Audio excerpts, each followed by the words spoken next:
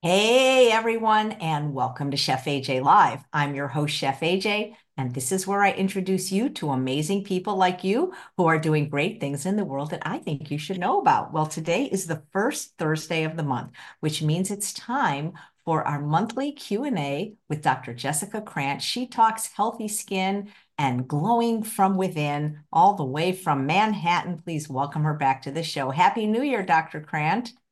Happy New Year, Chef AJ. So excited to be back and starting 2024 with you. Well, me too. And I thank you so much for being here. And as the old saying goes, I have some good news and some bad news. The good news is we have 18 new questions, which isn't that many, and possibly you can even get through them. The bad news is we have over 50 from months and months before. So I'm thinking at some point, maybe you could do like a Doug-a-thon, but you're Jessica Rabbit. So Jessica-a-thon, where we charge a very nominal fee. And on a weekend, we just do a 3-hour jam and get through all the questions. What do you think? I would love to do that. And, then we can get everybody ready to send in even more questions and just have fun with it. Let's do it. Yep. I just don't know how to get through them. I mean, I try to ask them in the order it was received, and, we do our best. So, okay, well, unless you have anything new on the skin front, let's just hop in. Last time there were so many questions about Trent. I can never say that medicine's name, the Retin-A thing. Do you think people have stopped taking it because of that?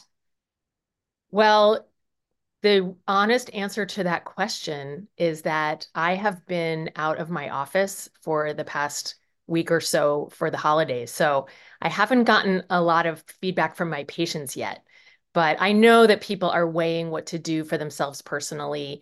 And, I would support any decision. I understand people wanting to be extra careful, but I also understand that we have to weigh risks and benefits and the likelihood of anything happening to one individual, plus what I had said originally about not worrying so much about younger people putting it on intact, healthy skin, that people who are not the VA patient population that they had tested in that 2009 study, and using smaller amounts that are not meant for treating skin cancers, and the fact that they did not really were never able to prove a causal link in terms of dose response and a specific reason that so many of those patients in that study supposedly died early, that they had to stop the study.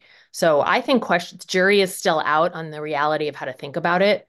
I think it's fascinating that we're digging into the topic and really going to eventually figure out how to think about the retinoids. But I'm personally not worried for use on the face in intact, healthy skin and at small doses. Right. Well, I mean, if it was really that bad, wouldn't it come up by now with other people? Because I'm sure you and many other dermatologists and plastic surgeons for many, many years have been prescribing it. And I'm curious if we have to stop it, just like other medicines, like, fen-phen, you had to stop that. Is there anything as good? Well, I'm glad you asked that question because it's true that no matter what studies we do to approve drugs and make sure they're safe before they go on the market, we always find out much more in what they call the post-marketing studies, the population use, when it becomes hundreds of thousands and millions of people using a drug or a product over years and decades. That's when we start to get data that may come in showing very small effects that wouldn't be able to be seen in a small study. Since we don't know that there's been a huge problem with people using all of the retinoids from the drugstores, from prescriptions, I agree with you that it does make us worry less. And your question about what could we use instead, I don't know that there's any one single product that would exactly replace the vitamin A derivatives. But of course, I'm going to say we should really be handling this from within with our diets, with our stress management, with our sleep. All of those things are proven to minimize wrinkling and even potentially reverse some skin aging. And there are other products that we could use that do parts of the job of the vitamin A derivatives, vitamin C antioxidants, maybe azelaic acid, the alpha hydroxy and beta hydroxy acids, the glycolic acids, the salicylic acids, and the plant-based molecule that we think of as a cousin of the retinoids, the bakuchiol, which has been shown to have some retinoid-like effect, I think will become more and more popular as we try to get natural, try to be safe, but try to also feel and look our best at the same time. Yeah. Well, it'll be interesting to see what happens on that front because I know a lot of people in this audience already eat a healthy diet and have been using that and they don't want to give it up. Right. And you know what? I mean, there are things that we do for even entertainment that we know have risk, and we don't want to be living our lives without them. People scuba dive, people ride motorcycles, people go skydiving, and we know the risks, and we'd rather live a life with that little bit of joy, a little bit of personal fun, and that's our decision. You want to die early or you want to look good? No, just kidding. That shouldn't have to be a choice. Just kidding. First question. I don't think we've had this one before, and it's a good one. From Benito. I have to shave my face every day for work. Do you have any tips for avoiding razor burn? For some people, especially different skin types and different hair types, the hairs can grow more naturally curly, and hairs that have deep curl, tight curls, are very prone to becoming ingrown hairs as when they grow back in, when they start to grow. So for some people, it's almost impossible to naturally completely avoid razor burn, razor bumps when the hairs start to grow. And then what happens is if you have to shave every day, you end up shaving over already irritated, bumpy skin, creating more injury, more inflammation, and even more difficult situation for those little hairs. So things like calming the skin, reducing inflammation are important. Using very, very sharp razors so that you don't have to press hard, so that you can just lightly trim the hair without scraping the skin. Shaving where possible in the direction that the hairs are growing. It gives you a slightly less clean shave, but it also injures the hair follicle less and creates less ingrowns, fewer ingrowns. One of the big tricks I like to tell my patients is, although we think that we should shave after a hot shower or after a steam treatment, although that does make the hairs softer, it creates more ingrowns because what happens when hair gets damp and hot is that it actually absorbs the moisture, absorbs the steam and the hot water. The hairs swell up and they do become softer, easier to shave. But when they dry, those hairs will actually shrink back. And when they're short, they shrink and pull below the surface. The next day, they're trying to grow, and those sharp little cut tips are trying to find their way out of the skin. And they are more likely to be poking the undersurface of the skin and causing razor bumps. So, in a way, shaving earlier before the hairs are swollen can create fewer razor bumps and less razor burn later on. So, everyone should try different aspects of these techniques for themselves and see which things are the most helpful. But keep in mind, some things we do to make the shave more clean increase the risk of problems later. What do you, I don't know if men do this, but like, like women can have laser. I had it done like here, and then because I hated shaving and I hated that same thing. And could a man do it on their face if they really didn't want facial hair, or is that not safe if it's on the face?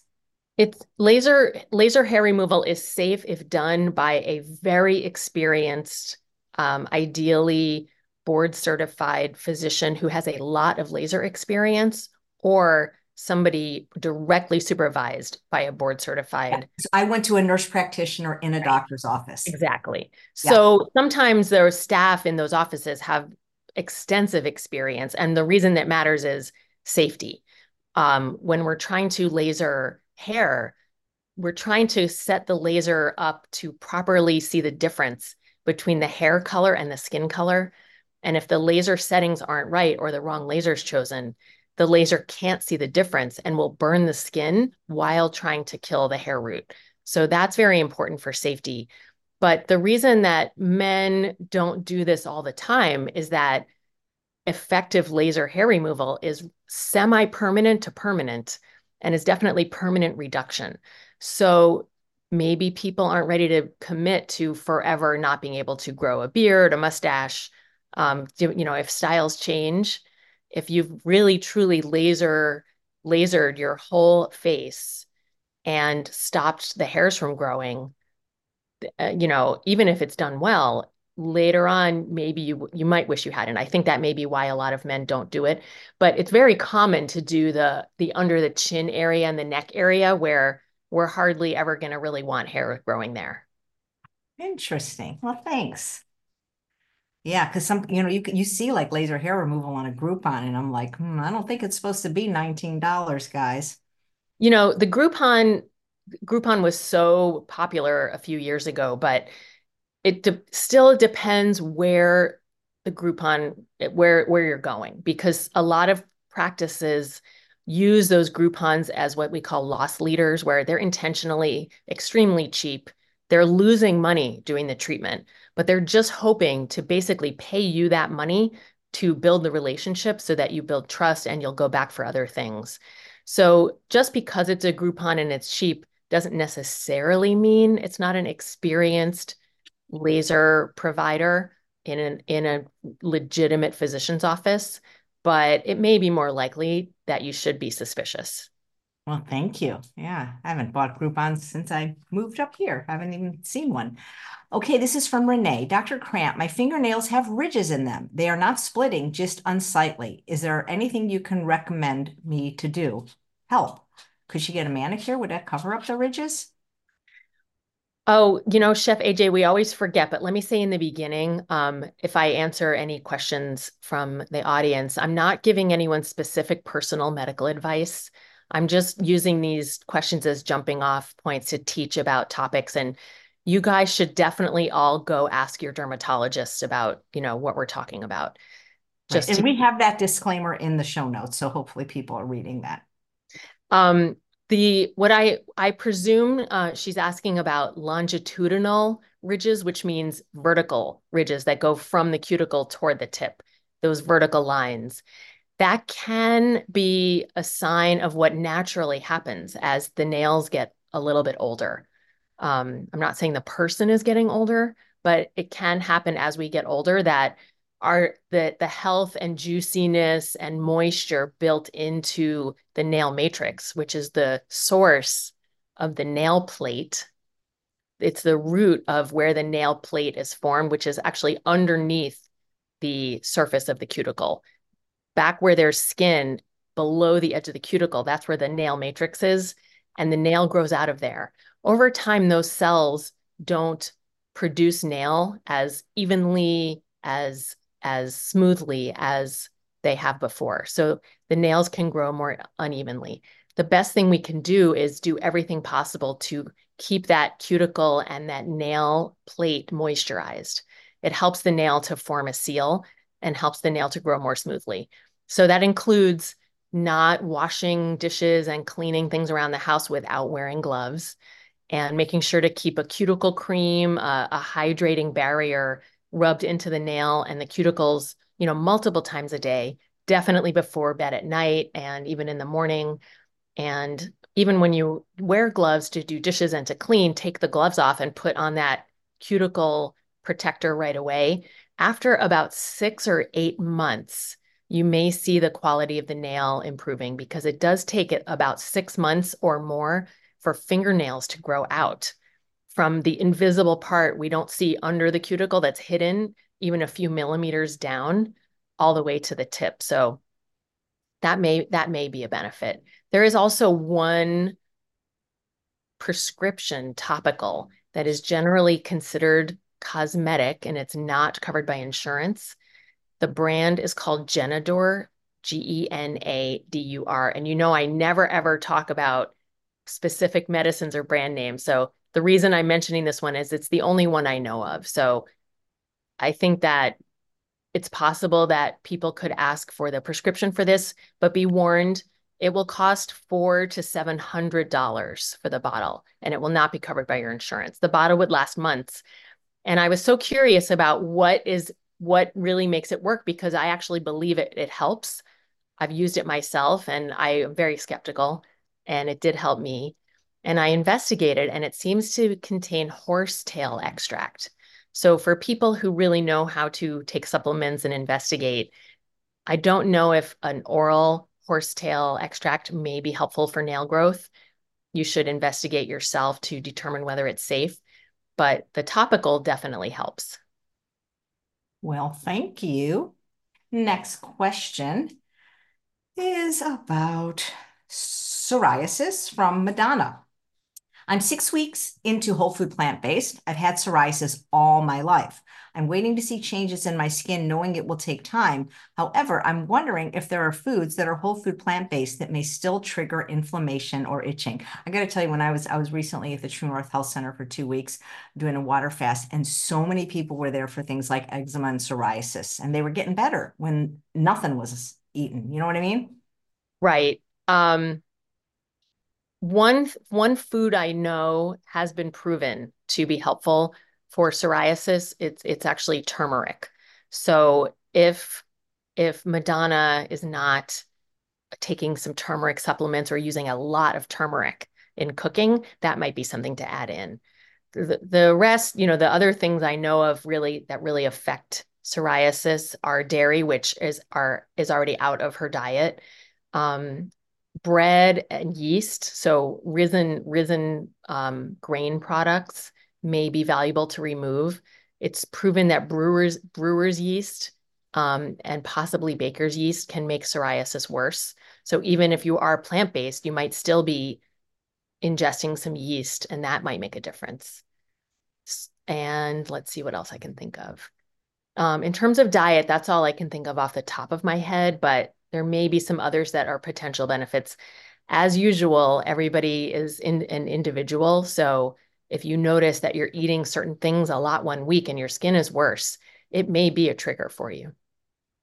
Interesting. I think a lot of people get disappointed when the whole food plant-based diet doesn't fix everything, but it's not like going on a carnivore diet or a junk food diet's going to make it any better either, At least you're doing other good things for other parts of your body.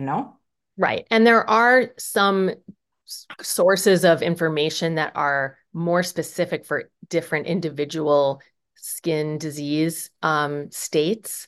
So there might be a source of support for people with psoriasis that really does have a specific list of foods. But again, it may not work for everybody. So it's true, going 100% whole food plant-based, low to no oil will help because it is anti-inflammatory. And psoriasis is an immune condition that triggers inflammation. But psoriasis is also highly genetic and it comes in many different forms. So some may be very susceptible to improvement with diet and lifestyle, stress reduction, and things like that. And some of the more genetically connected variants may be less easy to modify. One other thing I want to make sure I mention, which of course I'm sure a lot of your audience has already handled, but cigarette smoking has been proven to absolutely flare psoriasis and make it worse. And quitting smoking is associated with improvement. So if you're very, very healthy with your diet and you're sleeping, but you're still smoking and you're struggling with psoriasis and maybe some other skin conditions, just know that there's evidence it does make a difference. Good. Thanks. Here's from Carla. I have a small sore on my lower lip. It started out as a cold sore, which I get on occasion. They usually last a week or two, but this has been lingering on for a couple of months. It's getting smaller and has scabbed over, but I'm wondering why it takes so long to heal. Am I deficient in some nutrients? Oh, Carla, I'm sorry. This is one I would not be able to answer without, actually examining you, seeing you in my office and trying to think of a few different things. There could be an irritated lip gland. There could be something else going on there. There could be a little precancerous growth. that was under the spot of a cold sore. The cold sores, could be morphing over time. So it could be a little infection from something else. It could be a spot that just keeps getting scraped by your teeth, so it can't heal. So I'm not sure on that one. I think it's a good idea to go see a dermatologist for that. Would you be able to speak to cold sores in general and how to treat them, prevent them? Because, it's interesting. I used to get them all the time up until 2014. And I don't know what the treatment is now for cold sores, but my Beverly Hills dermatologist would do something to them to make it go faster. She would inject it with something. I mean, it hurt the injection, but it actually ended up hurting less than having to live with the duration of the cold sore. And she told me to take lysine, and this is just one person, but I've taken it every day for 10 years and I've never had another cold sore. Does it help? L-lysine has been shown to be helpful in either preventing or reducing or minimizing cold sores. Cold sores are herpes simplex virus. It's a little flare up of a viral infection. And also over years and decades, sometimes our body's immune system do technically clear the virus. So at some point, we may outgrow the tendency to have the cold sores come out. But, they are called cold sores because they come out when our immune system is distracted by something else. So if we get a cold or we get sick, a cold sore may flare up because the immune system that has been suppressing that is distracted. Cold sores also get flared up with excessive sun exposure. That's exactly what happened when I was 16. I got sunburn, and that's what happened. I started getting them after that sunburn. Right. So what happens, and this is interesting because sun exposure, remember everybody, is radiation. It's ultraviolet radiation. So when you're in the sun, not only are you getting tanned and burned, you're getting radiation treatment, which in the long run causes cancer. But in the short run, we used to use to treat acne and inflammatory skin conditions because at the moment the radiation is hitting you, it's actually reducing your skin's immune surveillance and immune response. So it's actually a little anti-inflammatory. So that's why when we go to a beach vacation, we get in the sun and we get tan, the acne clears up. It's real. Unfortunately, when we come back from vacation 2 weeks later, all that suppressed acne flares up and we think it got caused by the vacation, but actually it just was suppressed and then released when the sun went away. But the reason it relates to the cold sores is that excessive radiation reduces our own skin's immune defense, and that allows that herpes simplex virus to flare up. So probably people who get a big cold sore from being in the sun have had exposure to the virus previously, but the immune system may have been holding it down all along. And that big sun exposure, that big sunburn, distracted the immune system and let it come out. What's in between L-lysine and I-lysine? Is one better than the other? And what would the dose be for prevention? Dosing, I don't know. We would have to look that up. It may just be a standard supplement dose daily. But if I remember my organic chemistry back to the old days, L means it's a it's a it's an isomer. It's a way the molecule is twisting. So L means to the left and D means to the right. I think the dimers, the left twist and the right twist. And So what's L I? What's I-lysine in the middle? I think I might be in the middle. I might be in a mix of both, Interesting. actually in the same supplement. I'm not really sure. But L means to the left, and that's the one that's always been recommended from what I know traditionally. If I has been proven to be more effective more recently, then I don't know. I missed it. Nice. Well, thanks. Okay. So from Susanna. 2 years ago, I had a suspicious spot that looked like a water blister. Maybe you can explain what a water blister is because I don't know what that is. On the side of my nose after many years of sun damage. I had it looked at by a dermatologist, but they weren't concerned.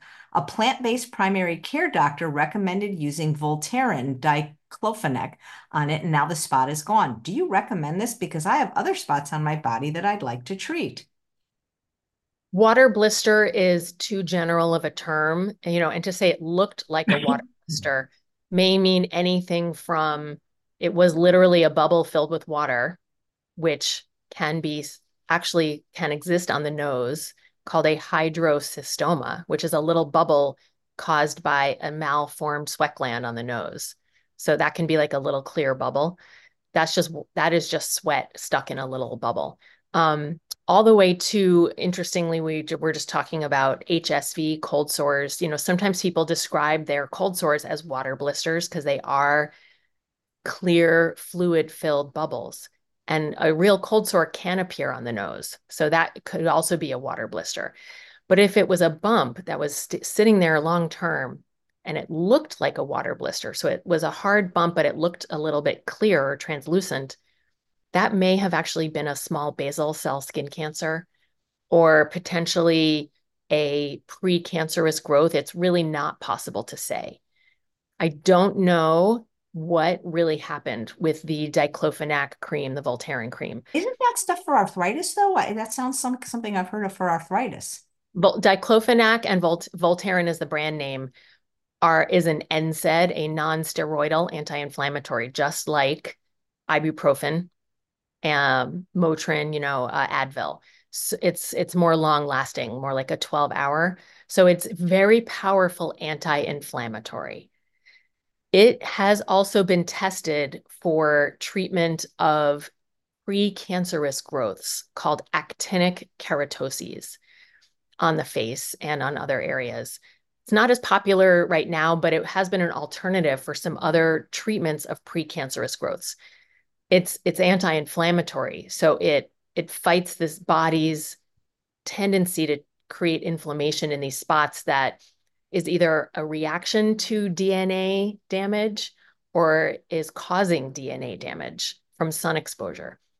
It's possible that the diclofenac treatment calmed down something that was just inflammatory that was sitting there and broke the cycle so the skin was able to heal.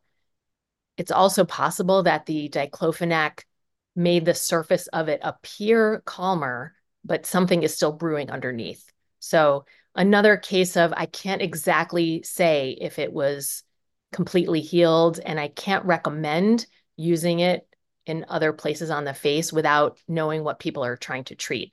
I get worried because I see treatments on infomercials at midnight for, creams that claim to dry up skin tags.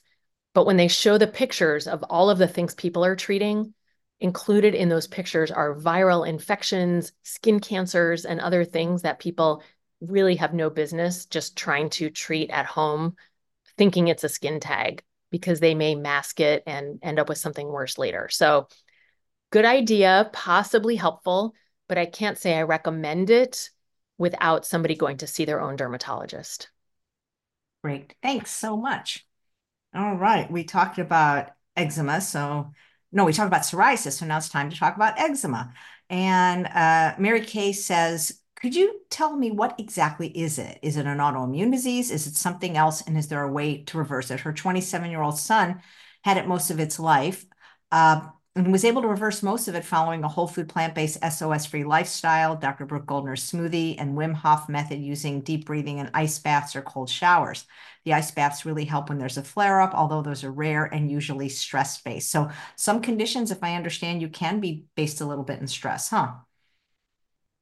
Eczema is one of those terms, again, like so many in medicine and especially in dermatology, that we use in a little bit of a casual way, and it can represent an entire spectrum of skin conditions, all the way from skin that's just extremely dry, so it gets a little cracked and irritated, but that can be healed with moisturizing and less water exposure, all the way to what we call an atopic diathesis or atopic triad.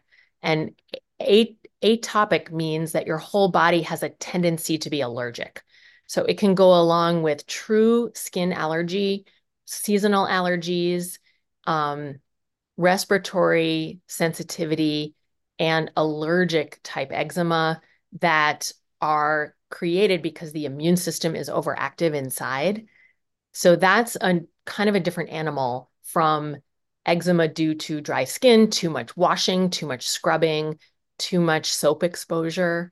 And it's hard to say where on the spectrum anybody is without really examining. But some people do really benefit from an anti-inflammatory diet, from good, gentle skincare that's supporting maintaining a healthy barrier and not excessively trying to clean or strip the skin of its natural oils. So I believe that, Dr. Goldner's method can be very helpful for so many skin conditions because, as we know, all of these things are related to inflammation. Mhm. Thank you. Next up, we have Judy. What do you recommend for dry, chapped skin with cracks in the fingers, primarily due to the weather? Hand creams don't help very much and also come off when I wash my hands. She says that she's whole food, plant-based vegan, SOS-free 3 years in her late 60s. She eats a moderate amount of nuts, seeds, and avocado, but no oil. Well, a healthy diet is good for this. This is a type of eczema called maybe dyshidrotic eczema, which is Dyshidrotic. That means bad or poor hydration. Um, in the winter, especially, the air is so dry. It absorbs our moisture right out of our skin. And then when we wash our hands, any water and soap exposure dries it out even further. It pulls natural oils out of our skin. And when the natural oils are removed from our skin, it will crack. Unfortunately, fingertips are really hard to fix, like heels. The cracks can be deep, but it's not fixable just with diet because any exposure of that damaged barrier to more soap and more water, more sweat will actually dry out the skin that's already compromised even further. So minimizing hand washing and minimizing water and soap exposure is very, very key. And not only that, I would say regular moisturizers, lotions, and even regular creams, which are different, used once in a while or at bedtime are actually not going to be enough. We have to put an intact artificial barrier over the damaged skin, and it has to be there 24 hours a day, every minute of the whole day for the skin to be able to start to heal itself from the inside layers, which is what it has to do. Those outside layers are dried out and they're so cracked and separated that they probably will not reseal.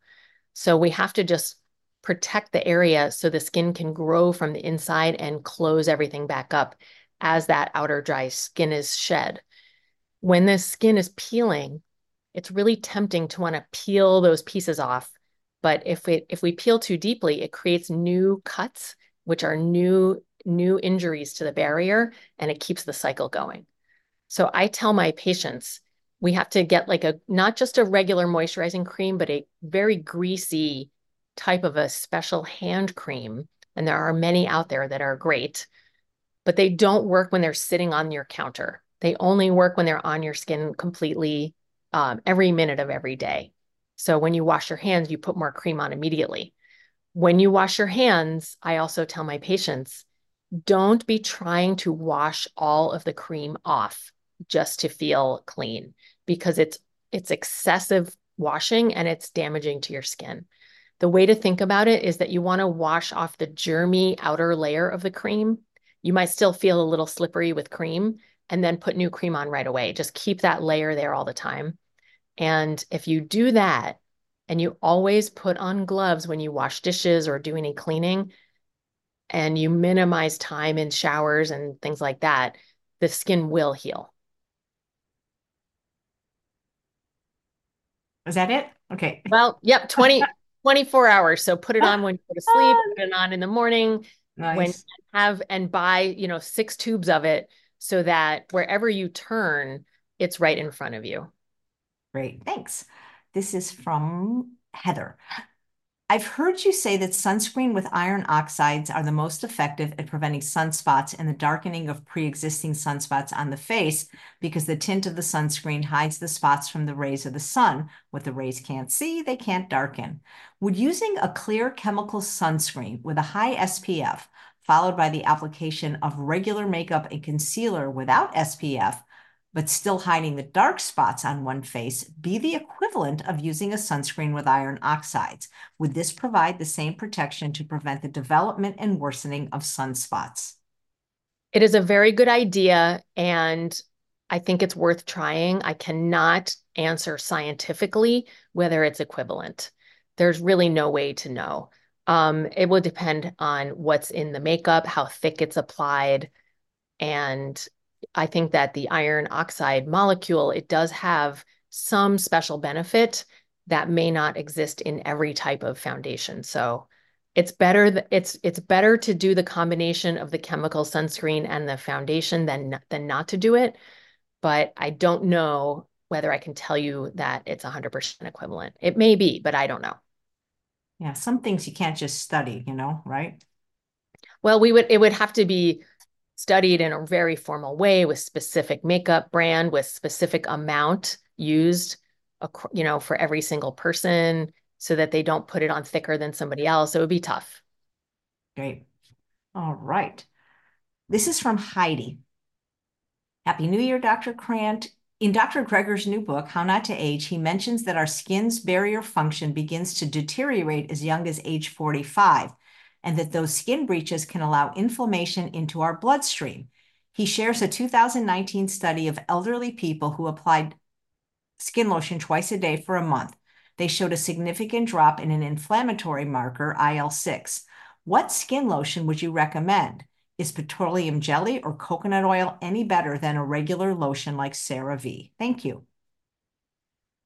I don't have a specific answer for this either because everybody's skin will tolerate something different. And what we use, we have to use what we like.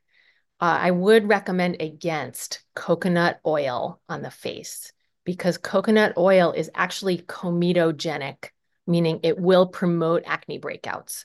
So, not coconut oil is one of my answers. Petroleum jelly, some pure vegans may be against the use of the idea of petroleum jelly. So that may be out for some people. Petroleum jelly is one of our most perfect barrier topical creams because it is completely anhydrous, which means it's such a pure ointment that it does not support water molecules being in between the ointment molecules. And the reason that's valuable is without moisture, the petroleum jelly prevents and does not allow bacterial growth. So that's why it's actually great for wound healing. But and people use it now in the popular TikTok world. They call it slugging when they're putting Vaseline petroleum jelly or any brand of petroleum jelly on the face. And petroleum jelly was the secret beauty secret of the movie stars of the turn of the last century. Now we have to say that because we're in a new century. So petroleum jelly has been a skin health and youth secret for a long time. But for people who don't want to use the coconut oil and don't want to use the petroleum jelly, something that you will use, I would say fragrance free is always best. And hydrating, but not leaving you feeling greasy is all a benefit. And it does help your skin to be protected, just like with the hand eczema. It puts a barrier on the outside so your skin can just calm down and do its work without having to be constantly trying to defend itself from the environment. So I hate to ask this because I don't want to have to stop using it. So all petroleum jelly, not vegan? Well, you know, there is a spectrum of how to think about things. Petroleum jelly is the purified byproduct of petroleum refining. So it's, depends how you feel about all of that. That comes from plant and animal debris from millions and millions and millions of years ago. So if you're somebody that is comfortable with companies that don't do any animal testing now and they're using ingredients from before that may have been tested, are now known to be safe, and they're not doing new testing, petroleum jelly may be okay because, it's those creatures are from a long time ago, and we're Right. not hurting any new ones in getting the petroleum jelly. How did the movie stars use it though? Like they literally just slather it all over their face at night or everywhere on their body? Because Well, definitely face. I don't know if some also did body. And also, the other petroleum jelly beauty secret is that before we had fancy technology, I don't know if everybody already knows this, they used to put a thin layer of petroleum jelly on the lens of the cameras that were filming the female movie stars.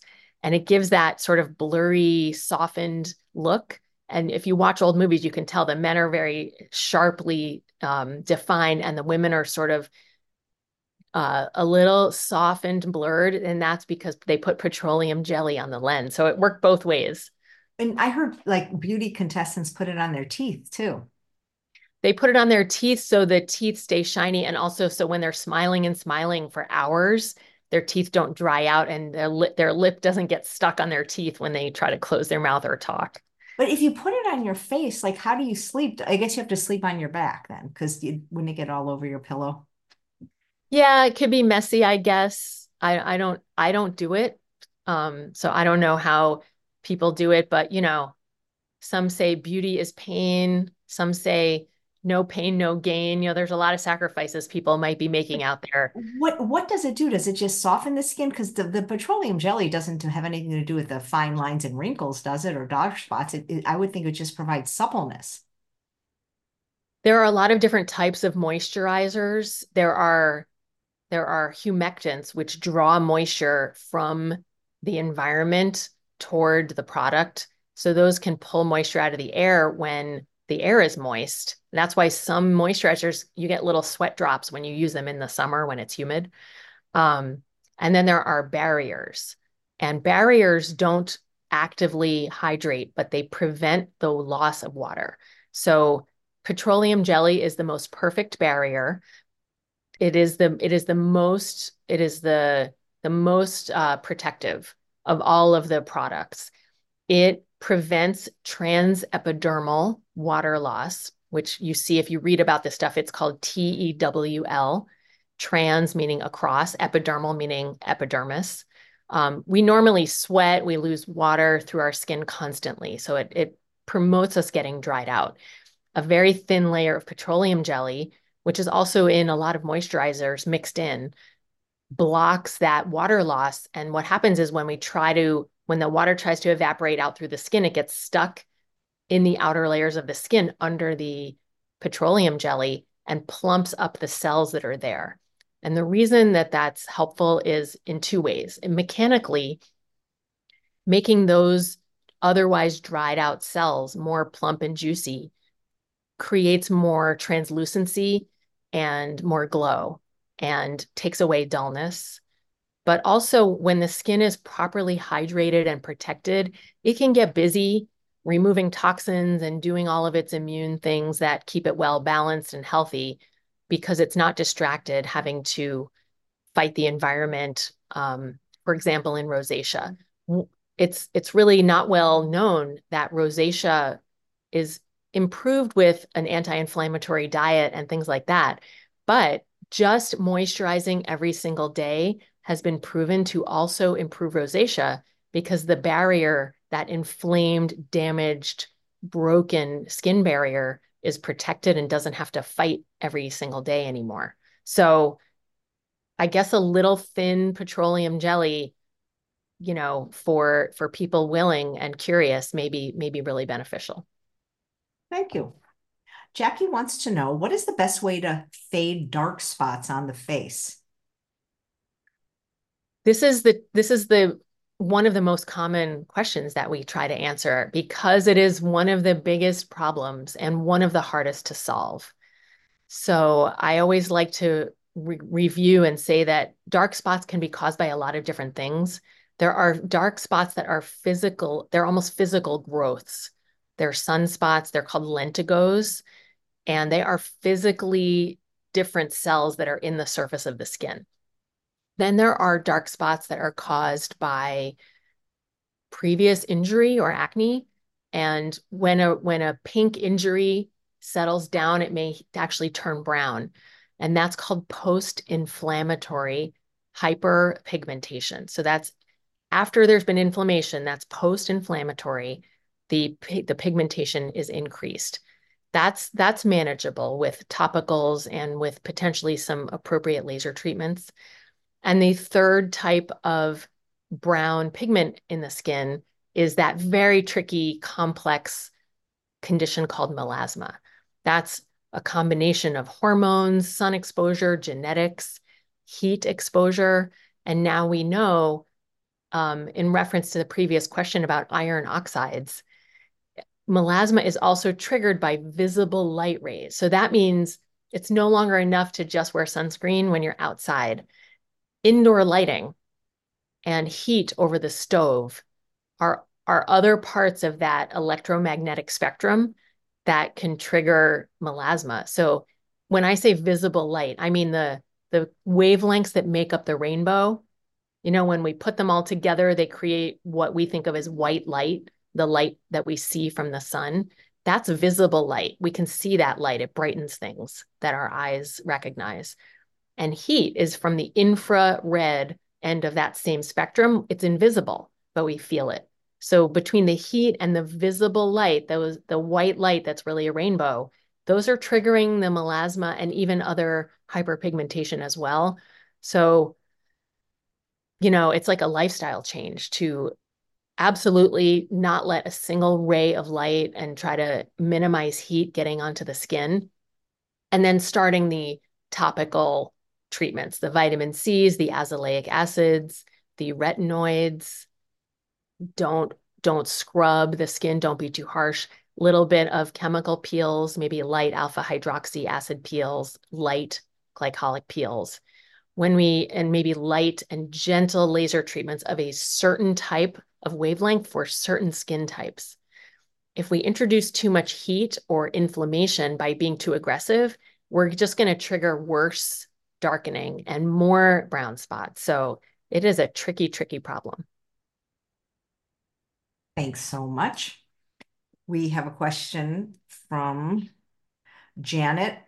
What are some good, healthy vegan moisturizers for an older woman with sensitive skin? I don't have a list off the top of my head of what vegan moisturizers are out there, but I know that there are lists. I know the Environmental Working Group has lists, and one company, well, actually, I'm not even sure it's a totally vegan, so I'm not even going to say it, but I don't really have a brand name list for her. Okay. Well, thank you. I keep telling you about this company, but I don't know if you ever tried it, and I don't get anything from them. It's called Body Deli. When I lived in Palm Springs, I loved their products, and I still order them because once a year on Black Friday, it's 25% off. So I basically just order from them once a year and get the free shipping and what I need. Yeah, they have a lot of fun products that are basically like putting whole foods right on your Yeah, it's skin. like putting blueberry pie on my face. Right. I love their stuff. Yeah, that So, can be fun to try, but I couldn't say I can recommend a specific right. product. I You don't just have think to try them out.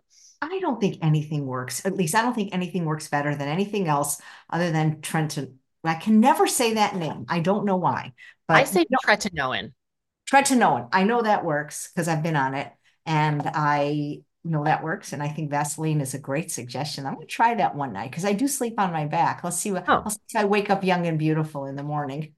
you're already young and beautiful in the morning. Right. Thank you. Flattery will get Um, you another spot on my so show. I know we're talking about tretinoin, and I just want to remind everybody that's the prescription strength retinoid, the vitamin A derivative. The over-the-counter version, the most commonly available one is the retinol, and they both work. So if you can't get the tretinoin prescription, don't feel like you're out of luck, you can try a little bit of retinol, which you can get for yourself.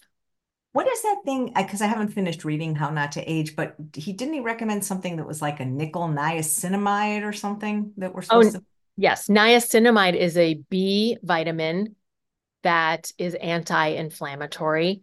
And I know Dr. Greger recommends a formula for how we can make it ourselves at home, much cheaper than buying it. It does reduce redness, it reduces inflammation. Because of the reduction of inflammation, it is a little bit anti-aging. So that's another calming anti-aging product for people with sensitive skin. It also helps fight acne. And the oral supplement has been studied for reducing potential future skin cancers, although the jury is out on how well it works for any one given individual. Nice. Get sun, not too much. It's like, there's so much you have to do to be healthy, isn't there?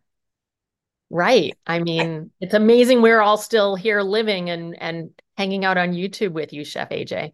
are you familiar with Dr. Roger Schwelt? He's been on my show. He has that wonderful YouTube channel with 1.5 million subscribers called MedCram. He was my pulmonary doctor when I lived in the desert. And he talked about like how sunshine has been so important to his patients with COVID and long COVID, that being out in the sun has actually, facilitated their healing.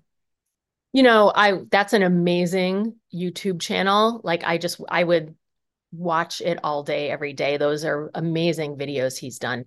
I am actually one of the dermatologists who is fascinated by, talking more about what sun can do for us. And I do believe in, there's a field called photoimmunology that talks about, it's related to what I was mentioning before about the ultraviolet radiation reducing our skin's immune surveillance.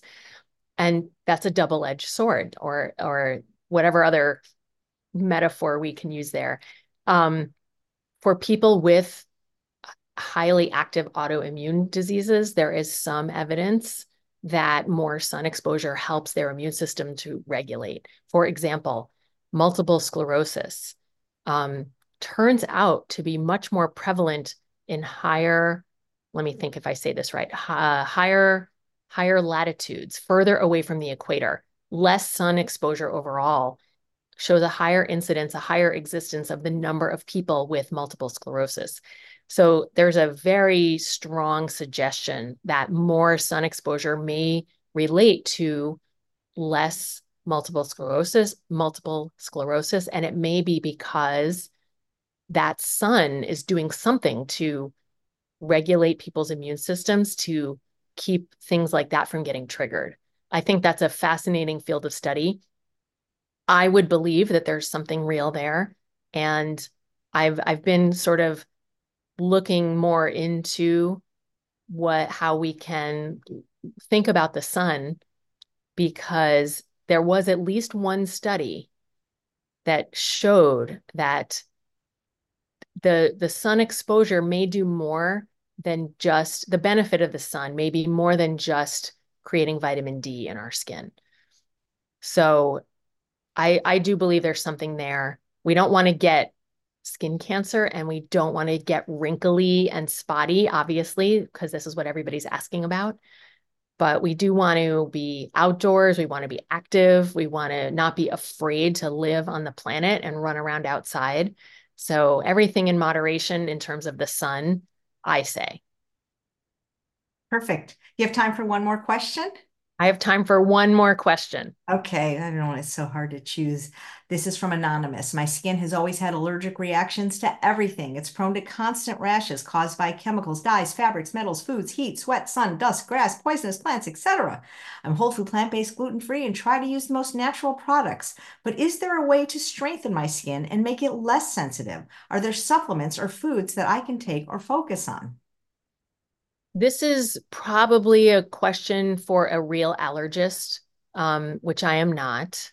That's another field, allergy and immunology. Because if this person is truly allergic to all of these things, which may be the case, there are things that the allergist can do, like desensitization treatment, which seems like um, pie in the sky, unrealistic, but it actually has been shown to work. Very tiny, tiny, tiny controlled increasing exposures to the allergens.